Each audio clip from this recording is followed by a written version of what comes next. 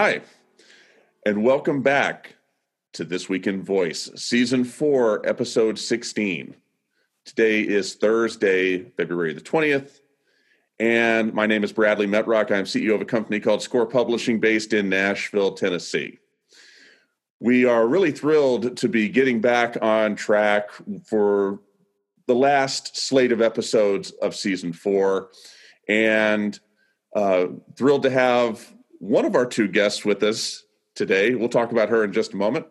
Suhas Uliyar of Oracle, who is their Vice President of Assistance, AI, and Integration within the business, is not able to join us for reasons we're not going to go into. He will be a guest before the end of the season. We will have him on. Who we do have with us, and I'm very grateful for it, is Corinne Kleinman. Corinne, am I pronouncing that right? Yes.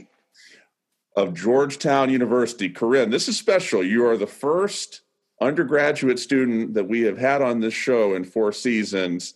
Take a moment, tell us who you are, tell us what you're doing with Georgetown, tell us where you are right now, because it's a little bit different, and what you hope to do with voice technology and AI. Okay, cool. Yeah. Well, this is really exciting. I'm a student at Georgetown. I'm in my junior year. But this semester I'm studying abroad in Edinburgh. I'm at the University of Edinburgh. It's currently snowing. I'm studying computer science, and I'm also have a minor getting a minor in linguistics. And I'm really interested in voice technology and also the overlap between computer science, technology, and also linguistics, and sort of seeing what you can do with that. That's fascinating. How do you, just out of my curiosity, how do you arrive at being interested in that? Tell us a little bit about how what turns you on to that? So I really like computer science. I really like my classes. I like sort of the way you have to approach programming and thinking about computers and sort of problem solving in that way. And then I did this really cool class. I've always kind of been interested in languages, but I did this really cool class my sophomore spring that we studied Egyptian hieroglyphics.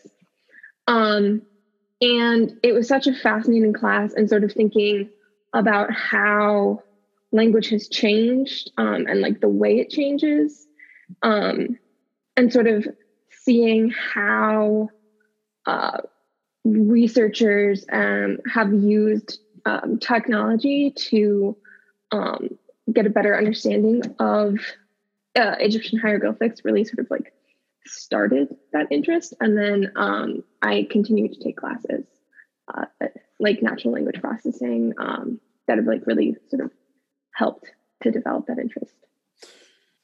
Very cool. Yeah, I think it's just phenomenal, about this emergence of voice technology and the AI that sits underneath it, that just the way that it unites the harder skills, the software development and the coding and things of that nature, with the softer skills like the language arts and that linguistics knowledge and intent and meaning and all those and how we communicate. I think that's super interesting. So thank you for being on the show. Thank you for setting some of your time aside to be part of this with us. I'm super excited.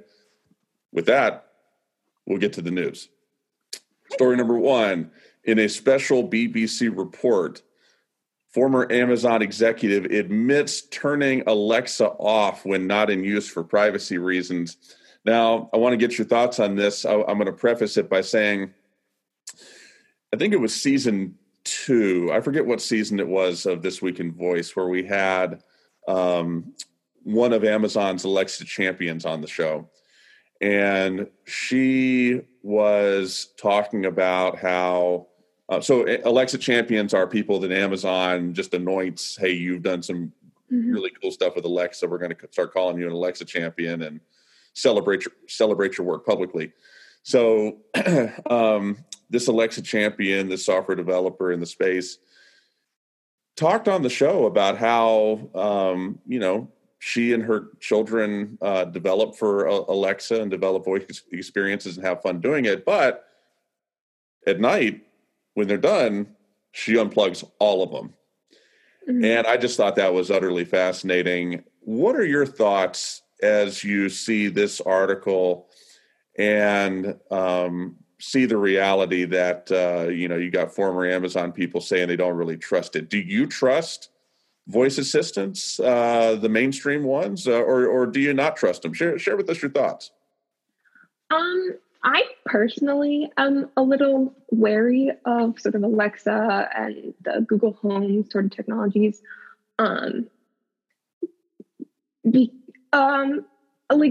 always have been. I'm not didn't have distinct ideas why. My dad has an Alexa in his apartment, and it freaked me out sort of the fact that all the lights were connected to the Alexa, so you couldn't actually use any of the light switches in his apartment because then it would screw everything up. And so sort of the idea of talking to essentially a technology, trying to have a conversation with what feels like should be a person, but is not actually a conversation, is kind of weird to me anyway. And then sort of reading this article and learning about the technology, to me, it's kind of, my first thought when I was reading it was that so many people don't really think about it. It's the Alexa is just something that's kind of there. And if you're listening to music or wanting to hear the weather, it's something that's part of your home, and you don't necessarily think about the consequences and what else the device can be listening to, and sort of even the fact that Amazon, important people at Amazon have concerns, and it's definitely worrying to see its popularity in the marketplace. What would it take? So there's been this sort of evolution of on this issue of, it was discovered that all these companies were using human beings to sort of go behind the technology and listen for the purpose of quality control. And to a large degree, that's now sort of been dismantled after public backlash. Are these companies moving in a direction that will make you more comfortable, given, you as a young person in college, you're growing up with this technology, you aspire to be in the space. Are these tech behemoths, are they moving in a direction that makes you more comfortable, or are they just sort of sitting out in space, not making you more comfortable at all, and there's really nothing that could be done to make you more comfortable? You're just always going to be wary, and that's that. I think, to me, what is the most worrying is that we're relying on these sort of giant tech companies to be making sort of ethical decisions. Because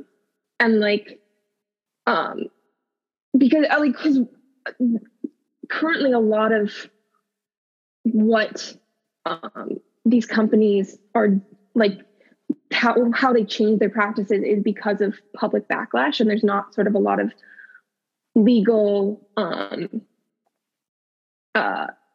restrictions that are being put in place. We've had several conversations about sort of data ethics in some of my classes, and so to me, I think until there's more outside restrictions, I will personally continue to worry about what these companies are doing, because it just sort of feels like they're mostly out to make money, and they're only going to change those policies when it kind of stops making money and it starts putting them in a bad light.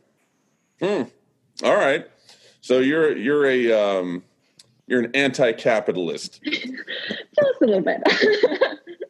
Hey, that's allowed on this show.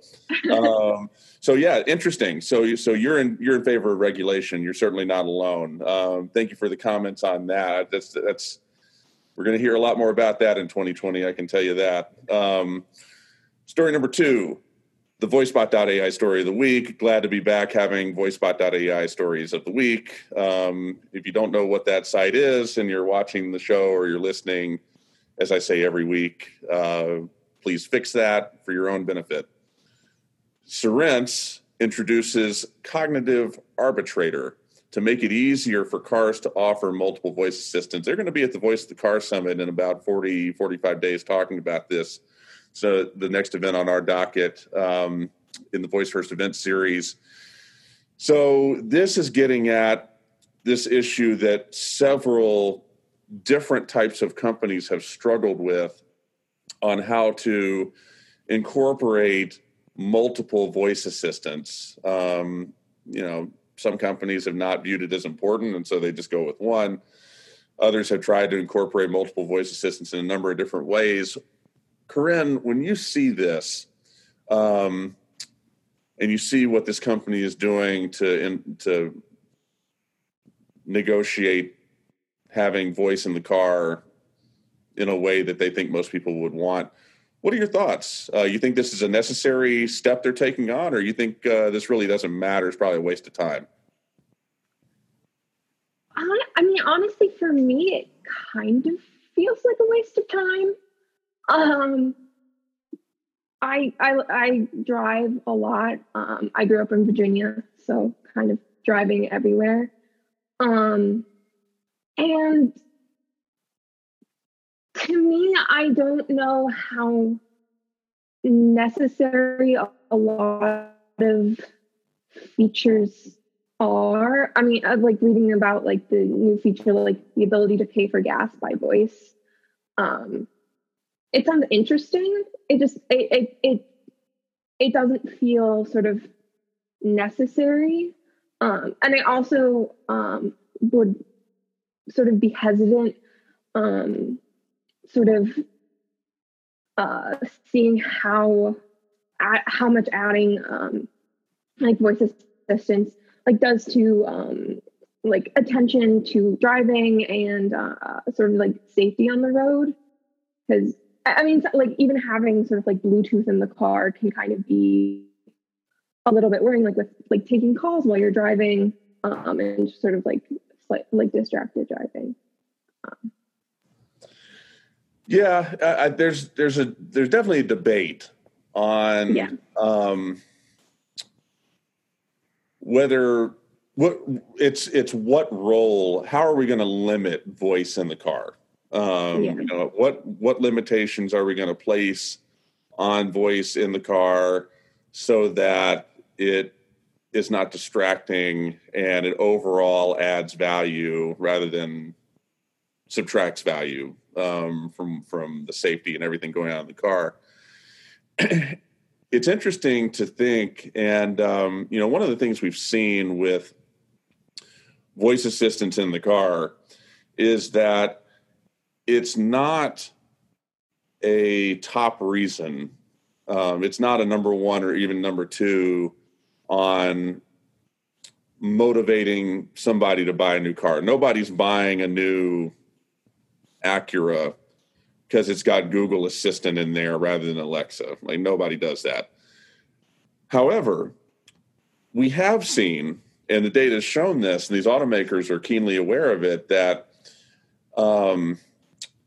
while it's not one of these top preferential, considerations, it is high enough on the list to where it serves as a tiebreaker. Mm-hmm. So if I am considering, two cars, got a Kia over here and a Mazda over here, whatever, and I like them the same, and one of them and they're the same price, basically. One of them's got Alexa in it, and the other one's got Google Assistant in it. And as it turns out, Alexa is what I've got throughout my house. Well, then we have seen, and the auto industry has seen, that in the case where there's a tiebreaker that's needed, that's it. Mm-hmm. So it's super interesting. And that with it being a tiebreaker, these automakers have really been aggressive in thinking about the technology and incorporating it. And so I guess my question for you is, number one, do you view it that way? Number two, what do you think? Do you think that we'll end up seeing something like that in other environments, in the office or even in the home, where because that's what Cerence is doing. They're creating the opportunity to choose between multiple voice assistants because they don't want you to say no to buying a car because it doesn't have the voice assistant you want in it. Do you see more of that playing out, or you think that's you sort of indicated it's a waste of time? Do you think that we'll see more of this, or this is going to be pretty short-lived? I would personally guess that we'll probably see more of it, because I think voice technology is something that's not going to go away, and I think it's going to become something that's more prevalent, sort of everywhere. I think it'll sort of start coming into sort of different products, like kitchen products, and like just general things in the home. I still sort of am not, like, to me, if I was going to buy a car, I personally wouldn't even care if it came with sort of a voice assistant. I think that's me personally, rather than something that would be necessarily a greater trend. No, that's interesting. So that's good to know. Yeah, because obviously different groups of people look at cars differently. And I think, I don't know, I've thought about it for myself. I definitely think that I would. It would swing me one way or the other. But I could see the thought too that, well, maybe I'll just replace stuff in the house.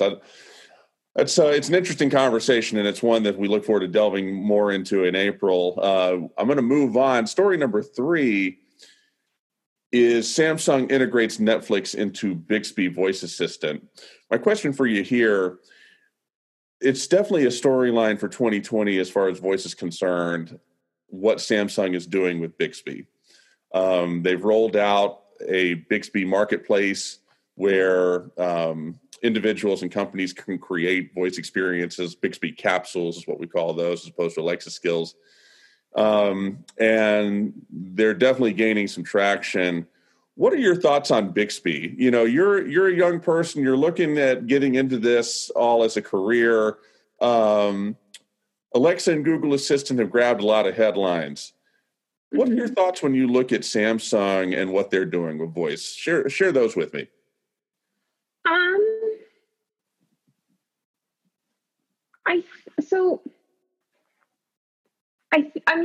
To me, it just sort of seems like something to, like their own sort of form of competition, with Amazon and Google. And so to me, I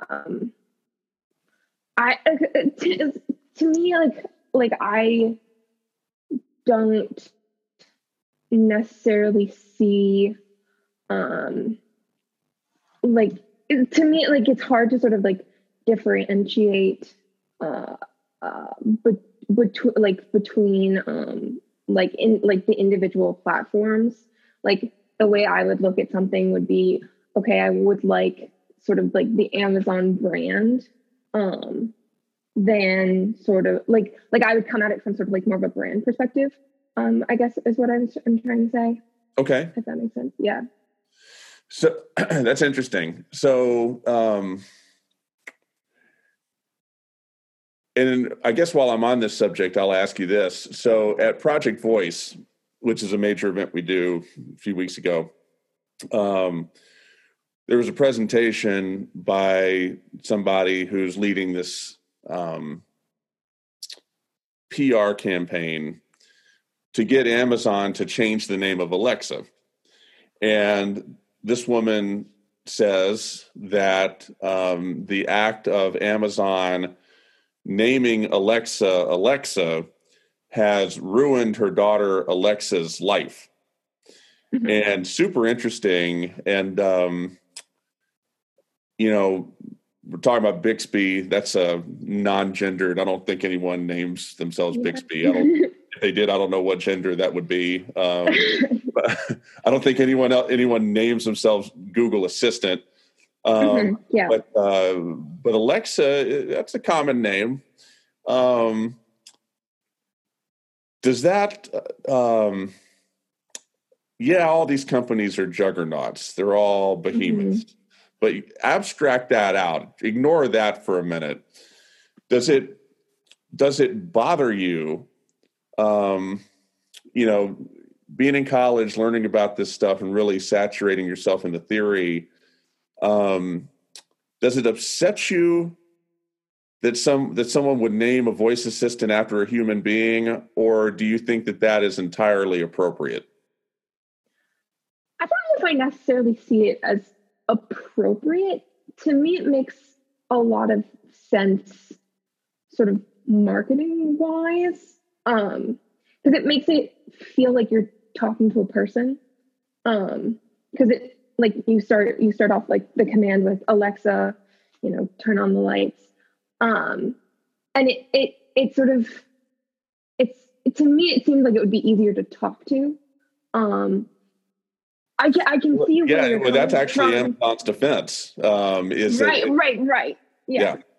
I can this would be going back to the privacy issue from earlier. Like if you had someone whose name was Alexa, the device would constantly sort of be in use and responding to the situation, which sort of makes things difficult. I don't know if inappropriate is sort of like the right word for what I like. So I'll let me sort of frame it a little bit differently, because we've had a lot of women on this show, because women are very involved with this technology for some obvious and some not so obvious reasons. And you get, I would call it, divergent opinions on on issues related to voice assistants and gender. And I just find it all very interesting. So what I hear from you is that it's permissible for Amazon to create a female voice assistant, and even beyond that, it's permissible to name it with a woman's name for the sake of cultivating usage and utility. Is that what I'm hearing? Yes. Yeah. I personally would feel more comfortable sort of feeling like I was talking to a person. Okay. Very, very interesting. Yeah, that's great. Well, there's no doubt that, with what not just Amazon and Google are doing, but Samsung as well, I'm excited about that. And, it sort of sidesteps these issues we were just talking about, but an interesting story with Bixby nevertheless. I want to move on to story number 4 and get your thoughts on this. Story number 4 centers around a white paper that Voicify just released, in which they unveil something they call the modality framework for creating multimodal voice experiences. We're going to rely on people like you to create good multimodal voice experiences. So, there's a whole conversation that takes place within, not just people who work in the space, but everybody else, about how can we how can we add voice to existing graphical interfaces, experiences, screens, and create something compelling? Is this an area that is of interest, is more of interest to you than other areas? What are your thoughts on, when you look at this white paper, which had a lot of interesting stuff in it? Share with us your thoughts on what goes into a good multimodal voice-oriented experience rather than one that's just voice only. What were your takeaways, if any, from the paper that Voicify released?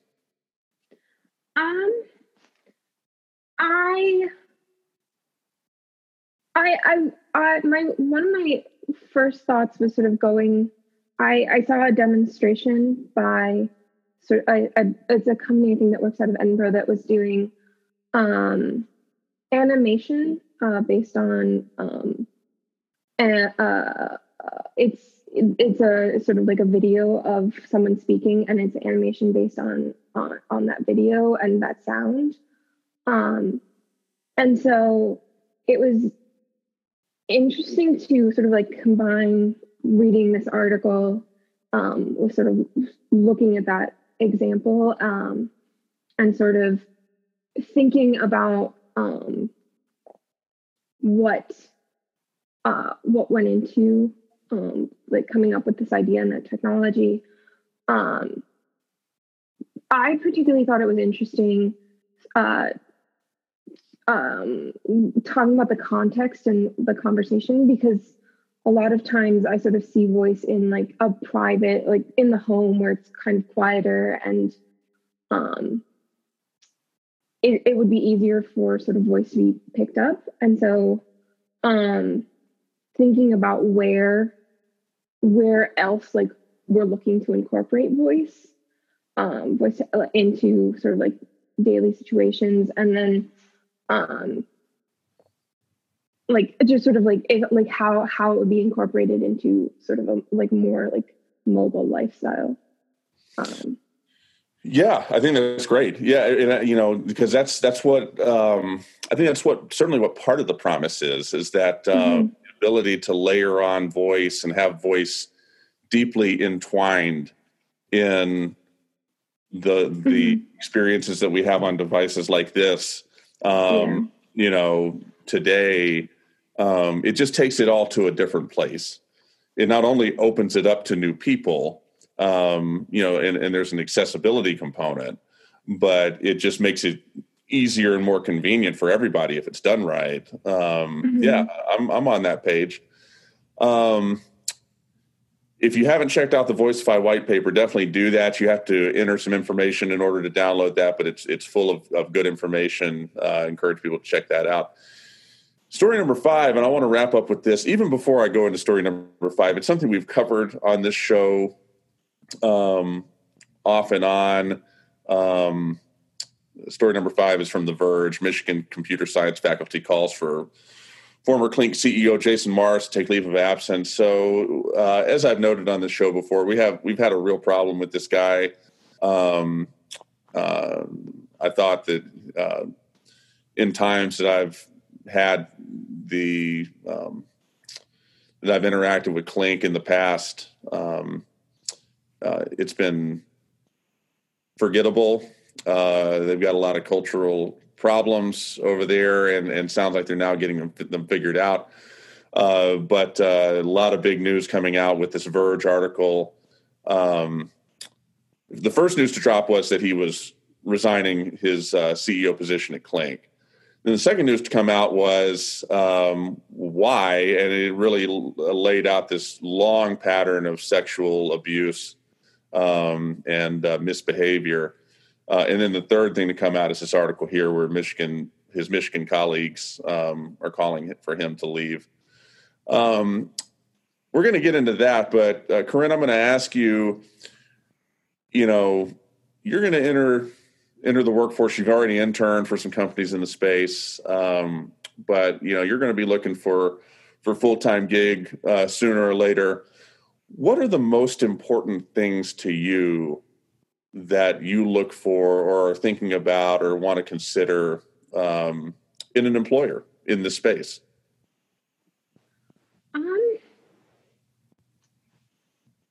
It's kind of a hard question to answer, but I think to me, someone I'd be comfortable around. I don't know sort of how to describe it more than that. Like qualified and smart and interesting, but like there's something also like slightly more or especially, or at least to me, like because